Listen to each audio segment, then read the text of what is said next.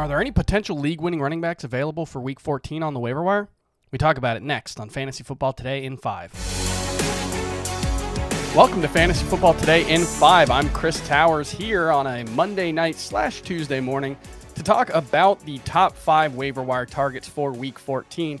But first, let's talk about a game between the Patriots and Bills on Monday night that, well, might have set modern football back about 100 years. Yeah, this was an ugly one. The Patriots won with 3 pass attempts. Mac Jones completed 2, so only 1 incomplete pass. And this is the kind of game where you can't really take anything away from it because the environment was so different from what you're usually going to see. Wind gusts up to 40 miles an hour. It was freezing cold. And even the Bills, despite trailing most of the game, only attempted low 30s in passes. So not much we can take away. But one important news item to note, Damien Harris exited the game with a hamstring injury. Now, Patriots are on a bye in Week 14, so it may not matter all that much because maybe it's a minor injury and he gets healthy during the bye. But if not, if Damien Harris is looking at a multi-week absence, that could make Ramondre Stevenson one of the potential league winners for fantasy. We saw him start for the Patriots a few weeks ago, and he had 20 carries for 100 yards, 2 touchdowns, and 4 catches. He's been the only Patriots running back really over the last couple of seasons. Sonny Michel wasn't being used as a 3-down back. Neither is Damien Harris.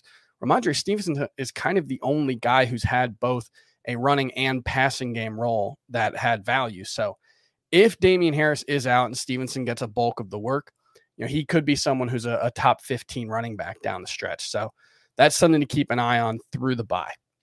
All right, let's move on to some of the a sneak peek at the waiver wire. If you want more on the full waiver wire, make sure you check out the full episode of Fantasy Football Today on your podcast feeds where Jamie Eisenberg will go through all of his top targets. But top target for me heading into Week 14 is JaMycal Hasty. We learned on Monday evening that Elijah Mitchell was put in the concussion protocol. He had symptoms after being cleared on Sunday, so he was able to go back into the game. Maybe that's good news, but he did have symptoms on Monday and was entered into the concussion protocol. So he'll have to go through the concussion protocol to make sure that he can be cleared for Sunday's game. And if he can't, well, Jeff Wilson is also dealing with some swelling in his knee. That's why he didn't really play on Sunday. He had surgery in that knee in the offseason, if you'll remember. And so Trey Sermon was also placed on the IR. So the 49ers are down to JaMycal Hasty as their only currently healthy running back for Week 14. So, we've never really seen him get a big role. He had 1 game last season with 12 carries, 29 yards, and a touchdown. But this is 49ers backfield that produces a lot of value for fantasy running backs, produces a lot of touchdowns. So JaMycal Hasty would be my top option. However, if you're looking for more of a sure thing, D'Onta Foreman for the Titans or Dontrell Hilliard, the Titans, last time we saw them in Week 12, they had 31 carries between those two guys. Now they get the Jaguars this week. So could be a good situation for both of them. I think Dontrell Hilliard might be my preference if out of the two of them, but I can see the case for D'Onta Foreman just because he's more likely to be the lead back, and Jeremy McNichols could come back and take that passing game role that Dontrell Hilliard appears to have. So that's the one concern there. So either of those guys would be, potential RB3s for Week 14. And there's also Rashad Penny, Adrian Peterson.